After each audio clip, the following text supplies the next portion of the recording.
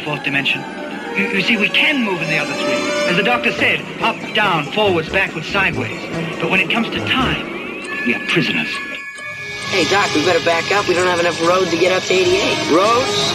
Where we're going, we don't need roads. You maniac! You blew it up! Damn you! God damn you all to hell! Must be some kind of hot tub time machine.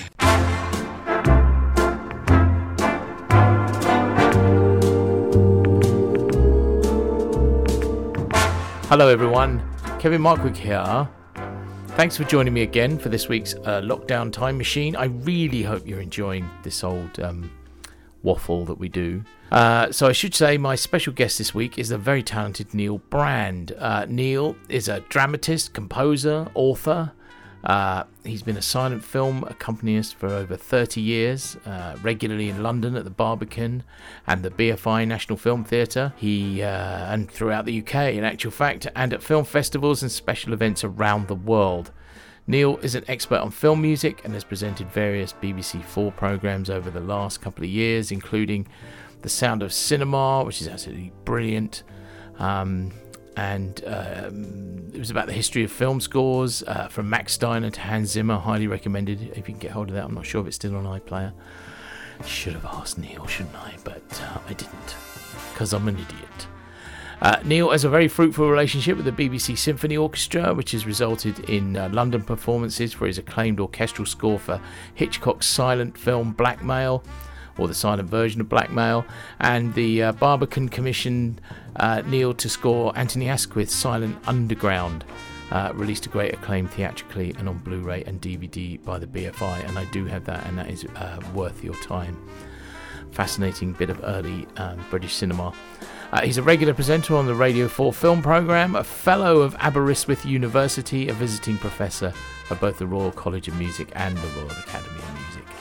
I first met Neil when he came to Uckfield some 10 years ago, and it might be more actually, to accompany a performance of Safety Last, the great Harold Lloyd comedy, and that was a really lovely evening. We meandered a bit around the dates Neil had picked out to talk about, but we had a lovely time talking about Close Encounters of the Third Kind and going to the cinema and Airplane and all sorts of bits and pieces. And I should say now, before we start, that the Orion Burgess Hill is no longer a flea pit. It's a very nice cinema, so certainly since the current owners have had it anyway. If no offence meant by some of the descriptions of that cinema in the past, there's no way it's like that now. Anyway, enjoy, and I'll speak to you at the end. Yeah, so what I've been doing is just basically I don't know, do you think nostalgia is a good thing to be doing at this time? Maybe it's all we can do. I don't know. No, this kind of nostalgia is fine. I think, using the World War II for political ends is not such a good idea, but I think But I have this kind of wealth of stuff. Look, let me show you. I've got the book here. Oh, the listener can't see it, but this is the big ledger that I've got. Which tells us everything. Well, I've got several ledgers, and then we've got everything that we played and everything, and how much money it took, how many people came in to see it. And one of the things, because you mentioned that you'd been to see, it was Thunderball and the Party. Thunderball and the Party. And when do you think that was? You saw it in Uckfield, yeah? I saw it in Uckfield, yeah, and it was, at a rough guess, it was 1974, possibly 1975. Right. So it was certainly not 76. And so why do you say that? Probably either around Easter time of those years. It would be around a bank holiday, either the Easter bank holiday or the May bank holiday. Right. So what made? Because were you? I mean, were you living locally or were you visiting? Or I grew up in Burgess Hill. I didn't know that. So my home cinema was your sister cinema for a while, the Orion. Ah, yeah. Well, that's still there. Yeah. Only it's a 2-screen now or 3-screen? No, he's got 2 screens in there at the moment. But we went camping at Nutley, my youth club. Right. Stenning. Not Stenning, Fletching. Fletching, yeah, well that's right by we us, would walk from Fletching. Yeah.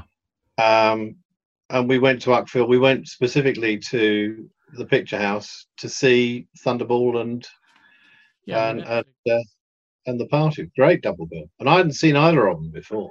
Well, the Party's an interesting one now, isn't it? I'm not sure we. I'm not sure we'd see that made in quite the same way.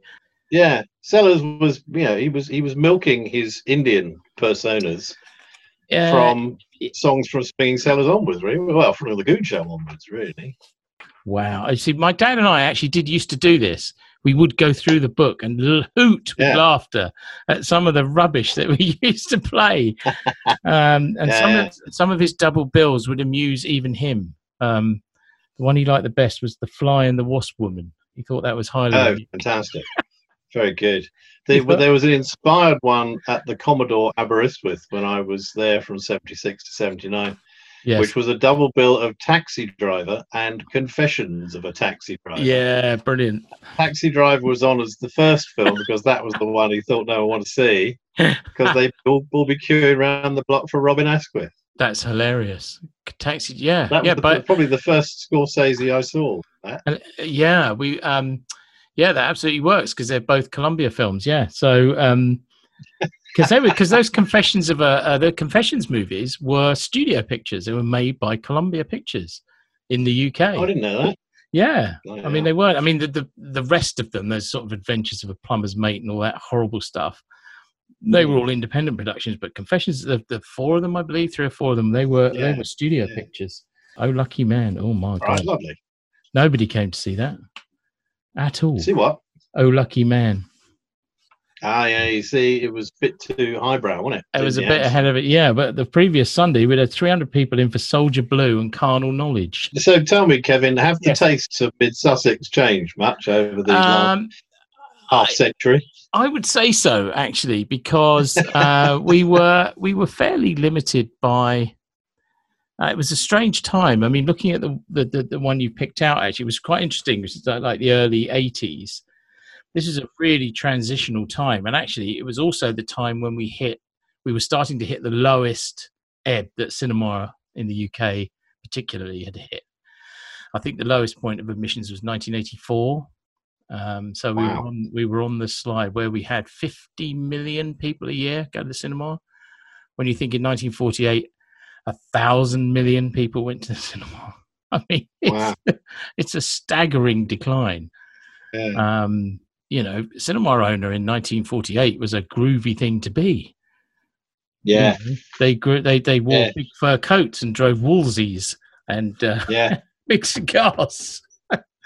I watched a bit of Smallest Show on Earth again, and it sort of brought home to you. Yeah, how those mega cinemas were, they were cash cows, weren't they? Yeah, we sat through that recently. We went to the centenary of the Picturedrome in Bognor, and they ran a 35mm print of that. And but yeah, I always resisted that film because it was it showed cinemas as flea pits, which I was always a bit upset by. But of course, no, not at all. It's actually quite a warm film about cinema, isn't it? Really, it is. I have to say, what put me off was the first 20 minutes. Bill Travers and Virginia McKenna are so fey with each other. It just drives you up the wall. You've had enough of them before you've even seen the cinema.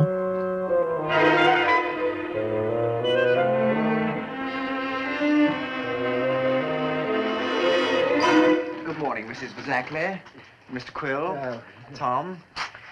May I introduce Mr. and Mrs. Spencer, the new owners of the Bijou. Mrs. Bazzackley, the cashier. How do you do? How do you do, Mrs. Bazzackley?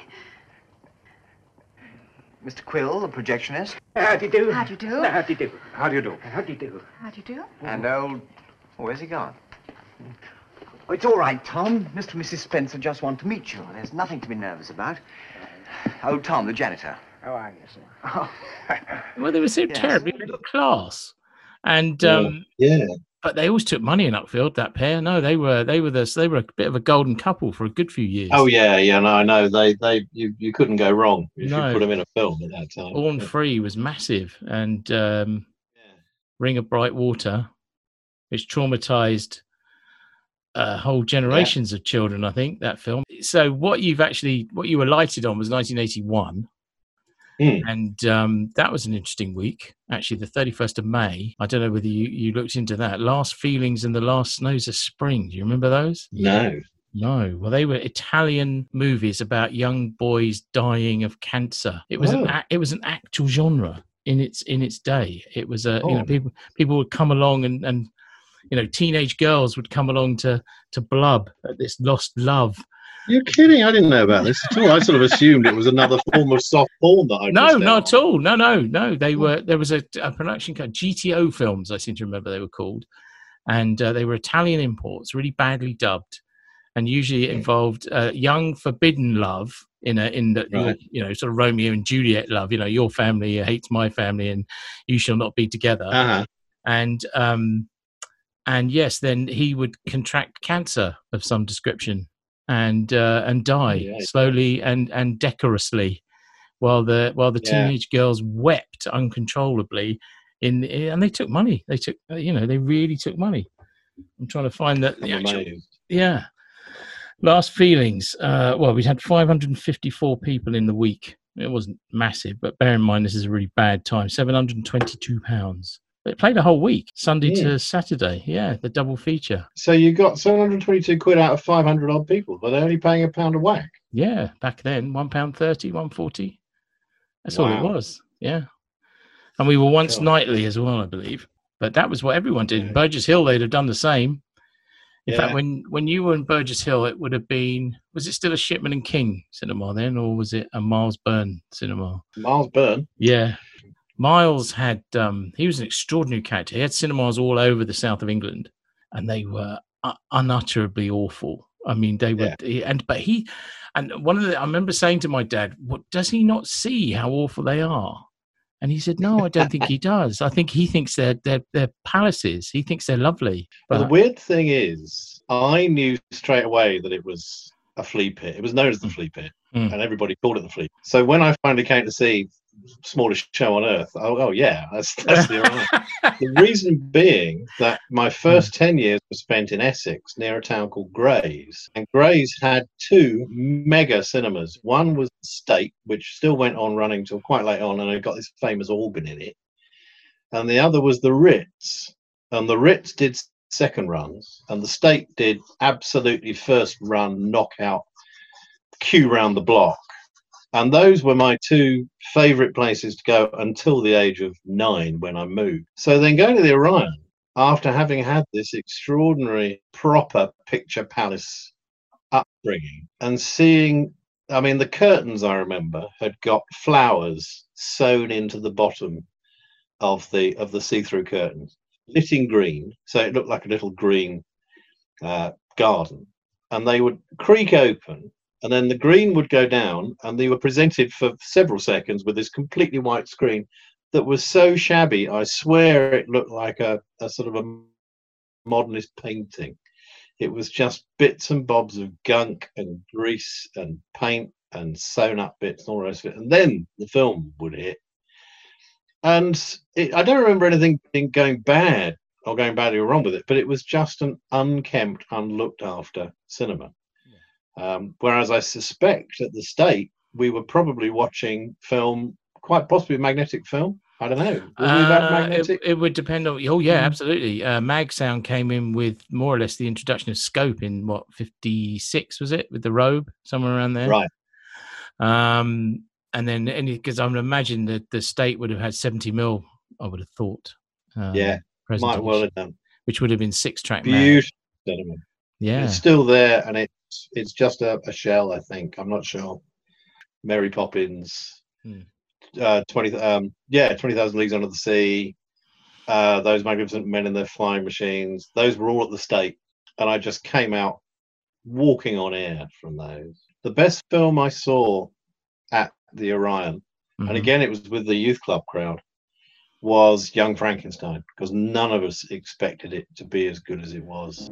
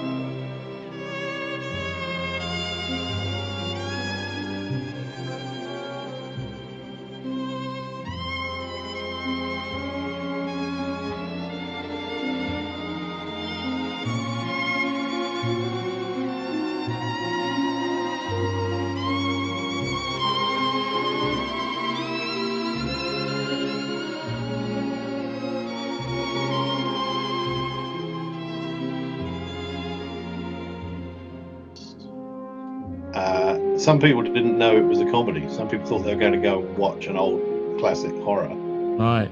And I've never forgotten just being in, and it was one of the first times I remember coming out of the Orion just thinking that was fantastic. Because you came out of the Orion having had something of a compromised experience. How can I put it? Right. For the big stuff, we went and saw it in Brighton. So, forgive me, but Yeah. I saw Close Encounters at Brighton. I saw Star Wars at Brighton. Yeah, yeah, of course. In fact, that's where I saw Close Encounters of the Third Kind for the first time, was at the Odeon in Brighton in number 2, which was, I don't know if you remember, you went up the escalator, and there were 3 theatres up there. And the left-hand side, number 1, funnily, I've had the 70mm. Why they put that only in one theatre, I don't know. And the big one, though, the 900-seater, was the number 2 screen where they played Close Encounters. And it was the first time I'd heard stereophonic sound. I'd never heard it before. I knew you were going to say this. I knew as soon as I was going to be talking to you about Close Encounters that at some stage, either one or other of us would say, it's the first time I heard a helicopter going over my head before it appeared on the screen. Yeah. Absolutely. And the sound in that film is extraordinary. And the way it starts with that, you know, I mean, this is, you know, your thing, really, the whole idea that sting that comes up out of nowhere, doesn't it? It kind of fills the whole auditorium, and then that enormous chord. I get goosebumps thinking about it now, being in the cinema. And the fact the screen went from darkness to absolute blinding light. That time. You know, that was such a great idea. It was. Because aside from anything else, it's cheap as chips, you know. So basically, how can you make a blank screen make people expect something extraordinary? Well, get John Williams to score it helps, of course, you know.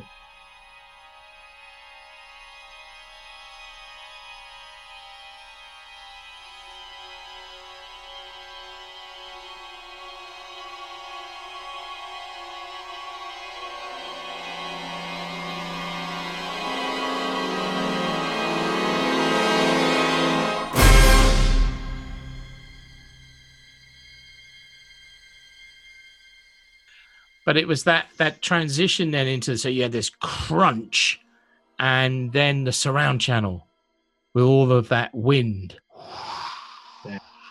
And is this an alien spacecraft coming out of the desert? No, it's a Land Rover, it's a Jeep.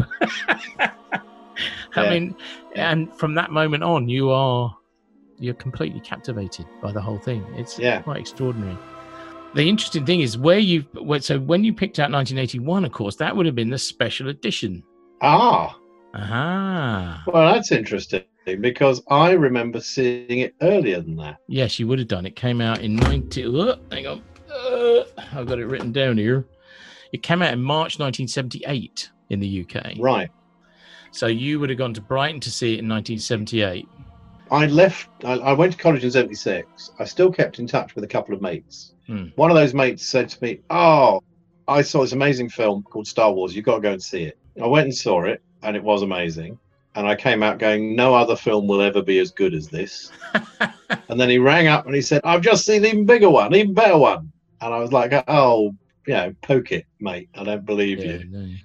And it was Close Encounters. And I think actually he's right. I think Close Encounters is it's Star Wars to me is an astonishing achievement and a phenomenon, and I love watching it, and my boy absolutely swears by it. But going to see Close Encounters almost immediately after, it must have been only a matter of months after I'd seen Star Wars, brought home this idea that we actually had a relationship with these flying things.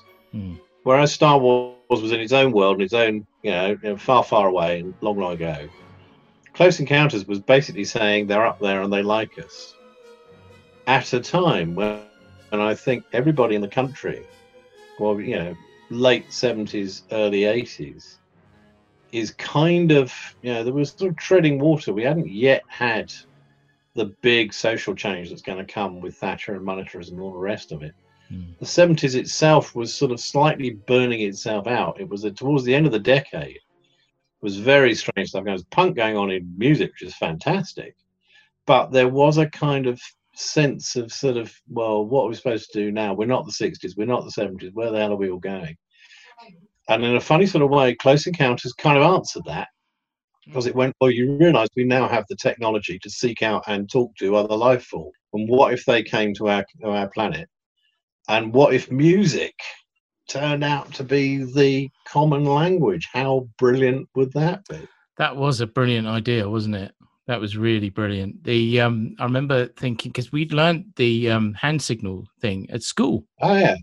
And when the other kids would go, "Well, that bit at the end where he's waving bye bye." I said, "No, that wasn't what he was doing at all. He was." It was. I mean, I can't remember exactly. It was tar and tarte and this wasn't. I don't know. I remember being taught it at school, and so it made perfect sense to me. Because he stands and if up. Truffaut does it, it must matter. It must be true.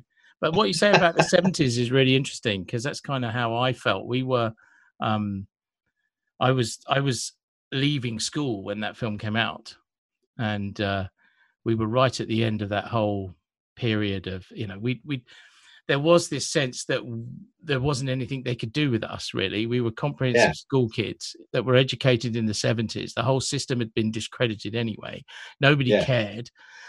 Nobody ever told me I could even go to university. Nobody even told me sixth form was a good idea. There were 3 people in it. It was like, with Thatcher coming along, we would all be just swept aside and forgotten, because there's nothing they could do with us. I always say we were stuck between metric and imperial, and we were taught neither properly.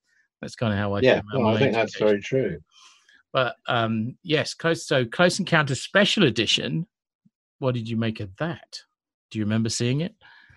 I didn't see it at the cinema. I saw it subsequently either on VHS, in which case it would have looked pretty rough, or I might have seen it on TV. I can't remember if the special edition was what ended up on TV. It felt a bit unnecessary. Oh, it was totally unnecessary, yeah. This is kind of weird now. What I then bought recently for Charlie, for my boy, because he's very into his films. He loves Close Encounters, thankfully, which is great. I bought him the Blu-ray, and we went and saw it live at the Royal Albert Hall, and they had the music played live by an orchestra, and that was fantastic. But when I watched the Blu-ray, I realized that the big problem with Close Encounters, which I was quite willing to forgive at the time, maybe because he was such a massive star and because Spielberg was such a massive director, is that Roy Neary's character, he's such a jerk to his family, and it goes on forever being a jerk. Great, once we get to building the Devil's Tower in his front room, that's fantastic, and it works. But everything, all the horrible ways, he's incredibly nasty to his wife and his children and all the rest of it. And watching it again with Charlie, I just realised it just goes on and on and on and on. Yeah. I think it's a recut from what came out originally, because I don't remember him being in that much. Well, I think there's a couple of things about that. My memory, even from the first time I saw it, was I couldn't believe the chaos this family were living in. That I found really unsettling. Yeah. I didn't like it. And also the idea, and I talked to American friends about this, and they sort of look blankly at you, that and it was the same in E.T., that these American kids' bedrooms were amazing. I couldn't believe that you could have a bedroom with all this stuff in it. It just seemed like a different world to me, and it just seemed perfectly normal to an American kid. That's by the by. But yes, what you're seeing, actually, the cut that they use in the special edition, he is more unpleasant, most definitely. And what they did in the Blu-ray now is an amalgam of those 2 cuts. It restores some cuts from the first one and takes out some stuff from the special edition.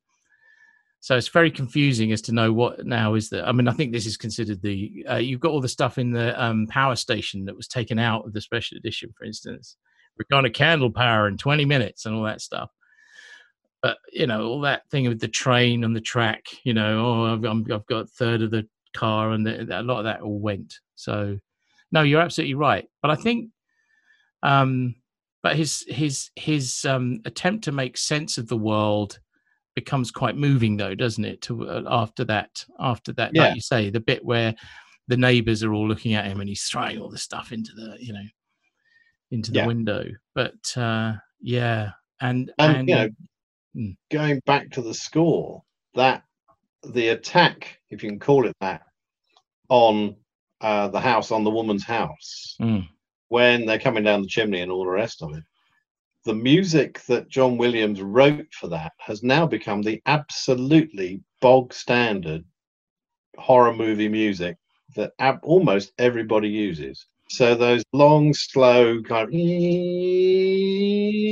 all that, the idea of using the orchestra like some kind of weird squeeze box that doesn't necessarily produce music, but does produce these kind of odd changes of tone and changes of pitch. That I don't remember hearing that much before John Williams scored that movie.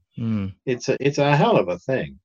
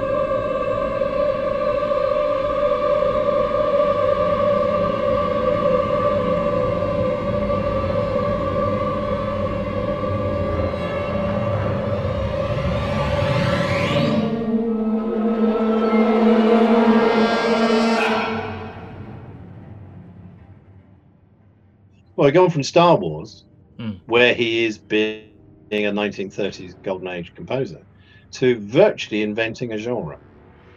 Well, he's also reflecting what he did in Jaws for Spielberg, isn't he? In that I'm using the music to show you something that you can't see, particularly in that sequence. And the more you don't see it, it's very clever, because I suppose we're seeing that as something, well, having your kid dragged out of your house is pretty sinister. But we don't at this point know whether the aliens are friendly or unfriendly, do we? It's beautifully done, and the kid's response doesn't tell you either. He appears to be delighted to see them, and it makes it all the better and all the more frightening. Have you seen the? Sorry, go on. Yeah, go on. No, you're right. But I was going to say, have you seen the YouTube? It's on YouTube, I think, and maybe on the extras, where you can see Spielberg directing the kid. The scene where he goes and the fridge is going and throwing all of the stuff out. Obviously there's this alien that's digging through their fridge, and so he's and you can hear Spielberg go, "Okay, now look over there," and look, you're surprised to see this strange thing over here, and it's really quite interesting. So he directed it like a silent, almost like the way the silent movie directors would say, "Right now, look," or Coppola and his "Go by it like you're fighting." Right. Fantastic. Yeah. So and also that thing that cinema can do from time to time, where the surprise of the mothership arriving behind. I mean, you didn't see that coming, did you? You really didn't see that coming. And you have all this wonderful, and you think, wow, look at all this stuff that he's, you've got the amazing scene where all the smaller ships are dancing around and you think, wow, I've just seen everything now. And then you get that low rumble as this thing. Yeah. It must be one of the greatest moments in cinema, isn't it? Yeah, no, I think without a doubt. Helped no end, I should imagine, by that sound, by the stereo sound. Well, of course, it was such a low impedance sound, and it probably was shaking, at least vibrating something in the cinema while you were watching it. The sub. And we all thought we'd seen, we thought we'd seen the party, but the party really was only just. It was just but again, Williams' music builds to that. Is it an organ sound he uses right at the end when it finally the big reveal? But it sounds like almost religious in its kind of, this sort of massive sound gets bigger and bigger. Yeah, it isn't actually an organ sound. No. It is the orchestra being used to create an enormous organ-y sort of sound.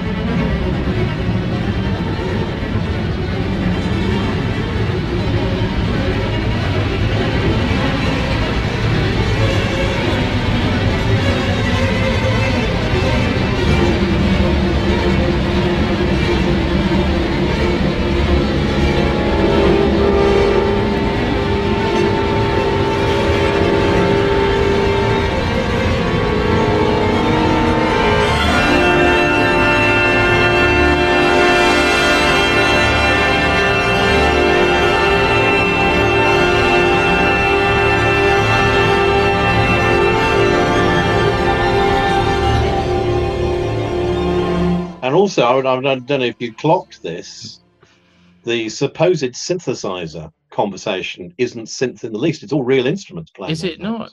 Wow. And I wouldn't have known that until I bought the album, because I bought the album, Natch. Yeah. Stuck it on, and you can hear that's a tuba doing bum, bum, bum, bum, bum, bum, bum, bum, bum, and all that. The first one you hear is a beautifully played oboe playing that first note. Right up high in its register. It's synced to a keyboard on screen, though, isn't it? Yeah, so it looks like the guy is playing those notes. But I should imagine John Williams just basically went, if you think I'm going to use anything that might come out of that keyboard in any of my scores at this stage.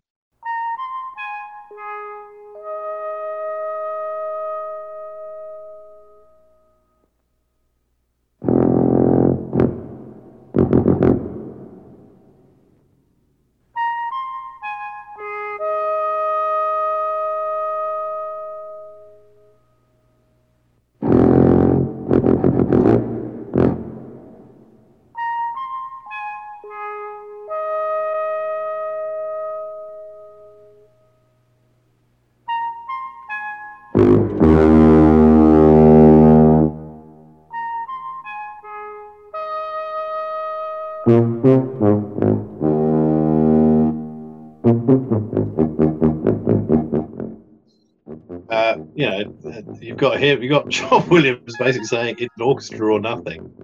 At the same time, one assumes as you've got Coppola at the other end, sort of saying, "I want all the synthesizers that I can get." For all his movies. Yeah, Apocalypse Now is a very synthesized score, isn't it? Yeah, roughly the same time. But yeah, that I always love that sequence. If everything's ready here on the dark side of the moon, play the 5 tones. Yeah, and it's an essay in gradual reveal, isn't it? That initially you think these are just lovely, buzzy, lighty things that will buzz around. Then you realise that it's the creatures inside them, and I know that was the third kind was when you meet them, as it were. Then it becomes about the landing strip, and then the bigger reveal is they are coming to the landing strip, and there's 3 of them. Then the bigger reveal is there's thousands of them. Then the bigger reveal is it's the mothership. And the bigger reveal is all the people who we thought had died are coming back. Then the bigger reveal is here come the aliens. Then the biggest reveal of all is the mother alien. And it's like kind of blimey. By that time, it's like Indiana Jones. That 8 endings, all one after the other, each one bigger than the last one. Extraordinary. And actually, at the same time, you've got this thing going on where people are preparing to go on the ship, which I remember the first time I saw it. That really made me feel odd. It really did. And that piece of music that Williams wrote is, I think, one of his most beautiful bits of music, where they're saying, and the priest is reading "May the wounded." I can't hum the music, but I think you probably know the piece that I mean. It's a string, it's a sort of plaintive kind of sound as the unknown is about to be. They're about to encounter the unknown.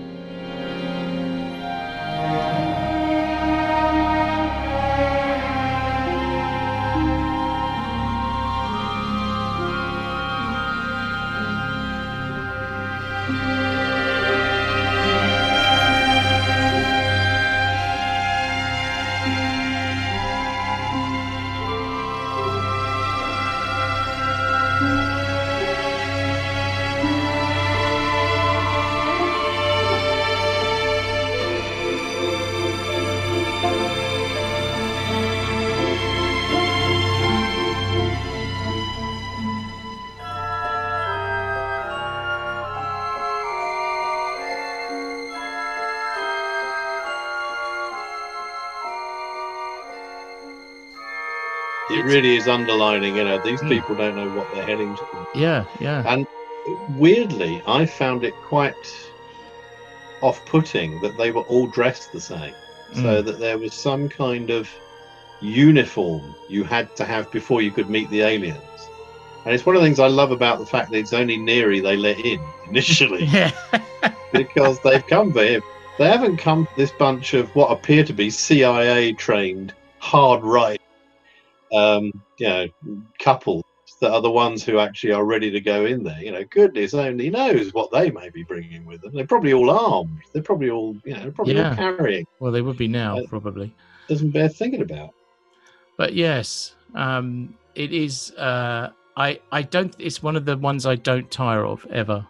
And we showed it recently in 4K at the cinema, and we were very busy for it. Actually, I do these things on a Sunday where I show this. Basically, I exercise my right as a cinema owner to show what the bloody hell I like. What's the you point exercise your right, if I might say so, as an independent cinema owner. Right. To do that. So I just pick a film and go, do you know what? I want to see this on the big screen again. Yeah. So and we did Close Encounters, and actually it was pretty busy. Yeah. And just seeing it again, and I have to say, at the risk of sounding a bit weird, it was the first. I've worked really, really, really hard to get back that first experience I had with Close Encounters. It's a very formative thing, and that feeling of sitting in the theatre with perfect sound and perfect picture. And you know what? I felt I'd achieved it. I really did. It was a weird sense of closure. Yeah, it really was. That I got the sound how I sort of remembered it, because we audio memory particularly is very bad, isn't it? It's very short. You don't really remember how the sound. But I also think that for those of us that have been really influenced by cinema, you can't recreate really what it was like, because there is a sense when you come out that there was the world before you went in and watched that movie. Yes, the world that was there when you came out. And one thing I remember this mate of mine saying to me when he'd been to see Close Encounters, and I then went and saw it, and then we went for a drink and had a chat about it. He said everybody who came out of the cinema looked up in the sky as soon as they got out. Now that I think that is so much of the time, because everybody's going, blimey, I wonder, but you can't recreate that now. If you're looking up in the sky, you're just as likely to be expecting Captain America as you are. Yeah, I guess genuine, realistic experience of me. But it was a more grown-up film than the average blockbuster that you get now. Yeah, but I think it still is. I mean, for all the fact that Neary and the rest of it, this idea that the childlike enthusiast will inherit the earth. I mean, if that's not Spielberg, I don't know what is. This idea that your enthusiasms, your loves, the things that make you the person you are, may eventually take you to places you never thought you'd go, is a very strong, timeless message for anybody to take away, really. No, that's very true. I couldn't shake it for days and days after. It's the first film I recall not being able to shake it. It sort of stayed with me. It was the first. I was how old was I when I saw it? I was 77, so that would be I was 15 going on 16, and it's the first film I recall. I couldn't stop thinking about it for days and days and days afterwards. So that's Close Encounters of the Third Kind. There was, what else we got in there? I'll very quickly just give you so that was what caught your eye. Close Encounters, Last Free, and Airplane. You also mentioned. Yeah, I mean, Airplane. I know that probably was nearer that release. Was it 81? That was on. That was no. Actually, no. That was a rerun. So we played it on the date in August 1980. But this was still in the days when you could bring films back, which you can't. I mean, you can't do that now, obviously. But yeah, no, it played for quite some years after it came out. Every now and again, he would stick it in again for a few days because it always did okay. Right. I mean, at that time, it wasn't. Well, we played it for a whole week, and it was a year and a half old. 387 people. not great. 580 quid.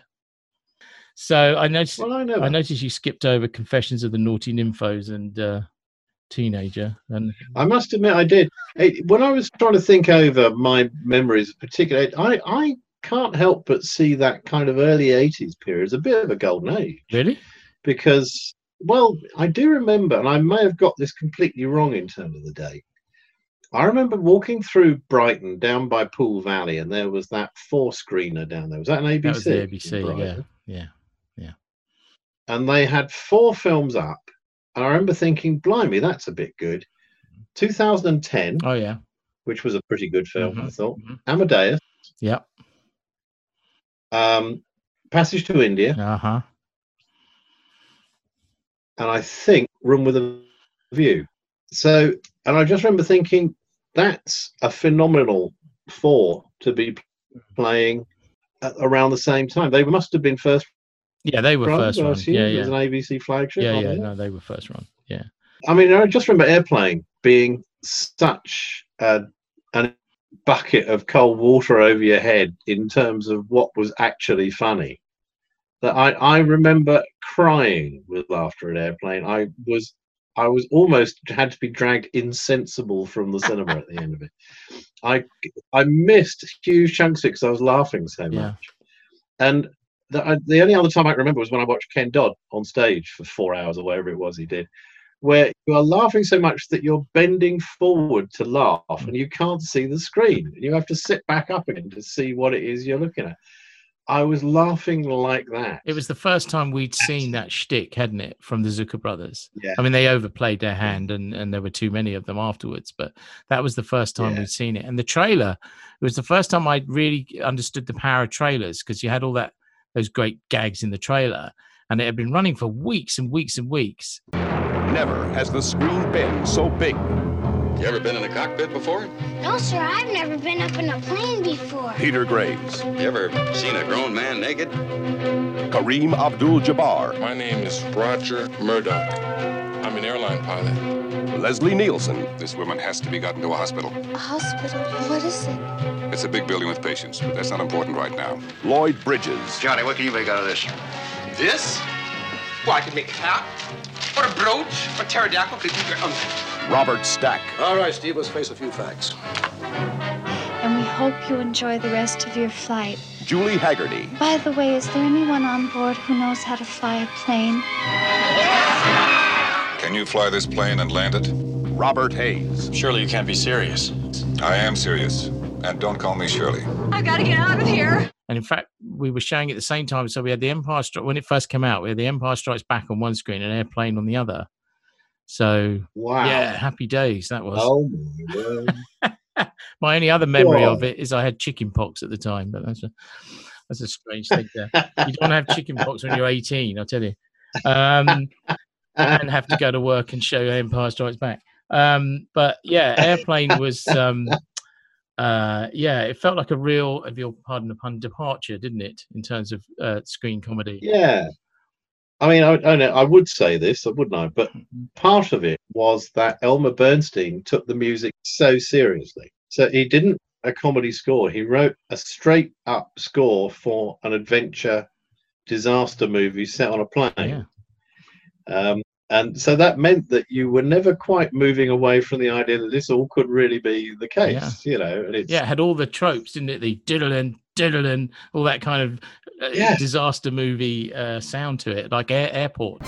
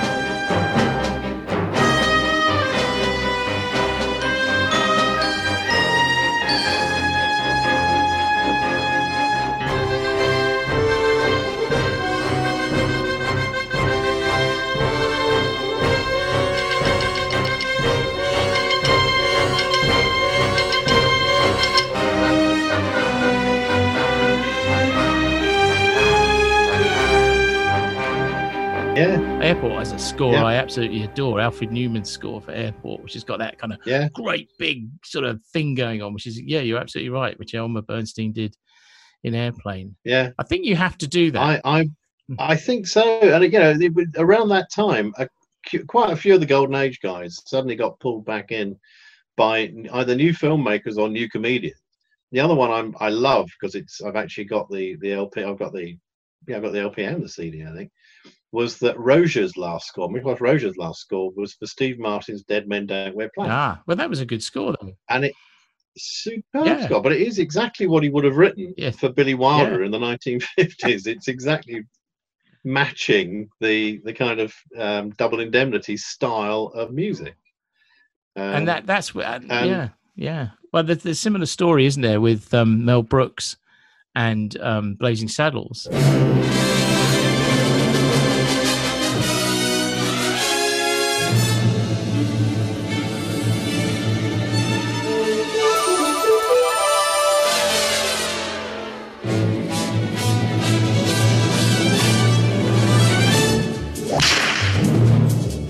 He rode a blazing saddle, he wore a shining star. His job to offer battle to bad men near and far. He conquered fear and he conquered hate. He turned dark night into day. He made his blazing saddle a torch to light the way. And of course, if you listen to the words, they're totally nonsensical. He made his blazing saddle a torch to light the way. But nobody told Frankie Lane that this was a spoof. So he sings it with absolute conviction that this is a Western as it's supposed to be. And that's absolutely what makes it work. Because you just totally believe it. I think they had a similar experience, didn't they, with what's his name, doing the Dad's Army song? With Bud Flanagan. You just did it like you're supposed to do it. But yes, Airplane. I still find it extraordinary that was specially written for Dad's Army. It always feels like it should. Listen to it every time. You think. And what you can't hear is a bunch of musicians sitting in a studio in 1972 or whatever it is. Or earlier, I don't know. It just sounds exactly like it would have been in the 1940s. Yeah, it does. It's a phenomenal. It does. Capacity. We always with Airplane. I always, terrible thing to admit here, but I always cut the credits out of it, for very good reason, because there was quite a long credit sequence, quite a long credit crawl on it, and at the end or the beginning? At the end. And so you got the big the end like you used to in old movies. Where Robert Stack's still talking into the, going, well, one of these days they just kick you like a mule, I don't know, and all that kind of stuff. And it comes and you get the big kiss and the end, fireworks, and it fades out. And then you get this long credit crawl. And then that fades out, and then it cuts right at the end back to the guy in the taxi who he leaves right at the beginning of the film. Going, well, I'll give him another 20 minutes. Oh, yeah, that's right. Yeah. So I always used to. Yes, I always used to cut the credits out and splice it together. So you've got that joke at the end. I know I shouldn't admit that, but I remember at the NFT, somebody said, "Anybody seen Meaning of Life?" And I said, "Yes." And he said, "The projectionists have just said there's something weird at the beginning of Meaning of Life to do with stockbrokers." I said, don't cut it off. No, because if you cut it, that's the short. Yes. And if you cut it, they're not going to get the gag that the short attacked the main film. The main film. Yeah. Does anybody notice how that building's moving over there? Yeah. No, the Crimson Permanent Assurance is a wonderful thing. That's the one. Yeah. No, that confused a lot of Monty Python would confuse projectionists. I remember the first time we showed Monty Python and the Holy Grail. Old Peter Prodge, this old school projectionist that we had at the time, was very confused by the fact, because what happens is it didn't have an end. It just breaks, doesn't it? The film breaks. Guy puts his hand over the camera and it goes, and then you see the tail run off like this, which to a projectionist is an absolute anathema. This is no. You can't see that kind of thing happening on screen. And they had to put a thing out that said, no, please, projectionists, don't cut the end of this off because you're going to spoil the joke at the end of the film. No, I mean, even when I was a projectionist, I hated all that sort of adverts that would suddenly go, boo, boo, boo, boo. What is it? What's happening? Why is it doing that? Oh my God. Yeah. So, yes. Okay. Well, that's 1981. There's a famous one of those just before we wind up.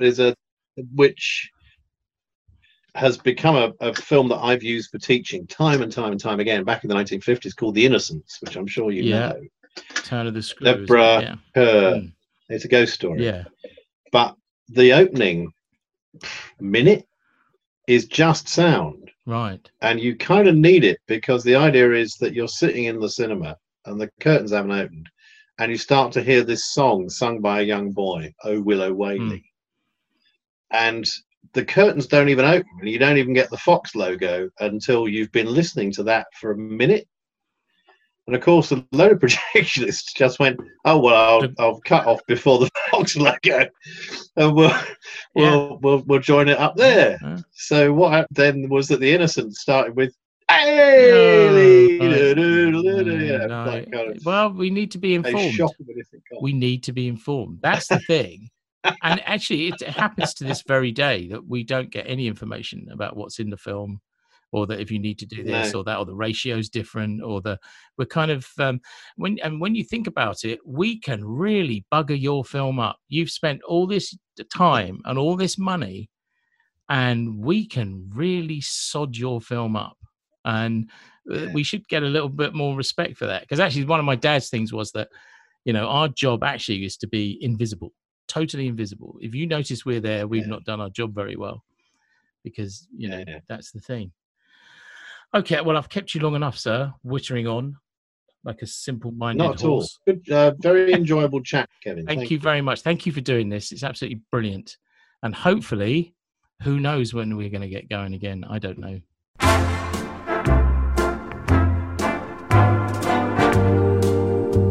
A big thank you to Neil for that. That was absolutely fantastic, and I really enjoyed myself having a lovely chat with him.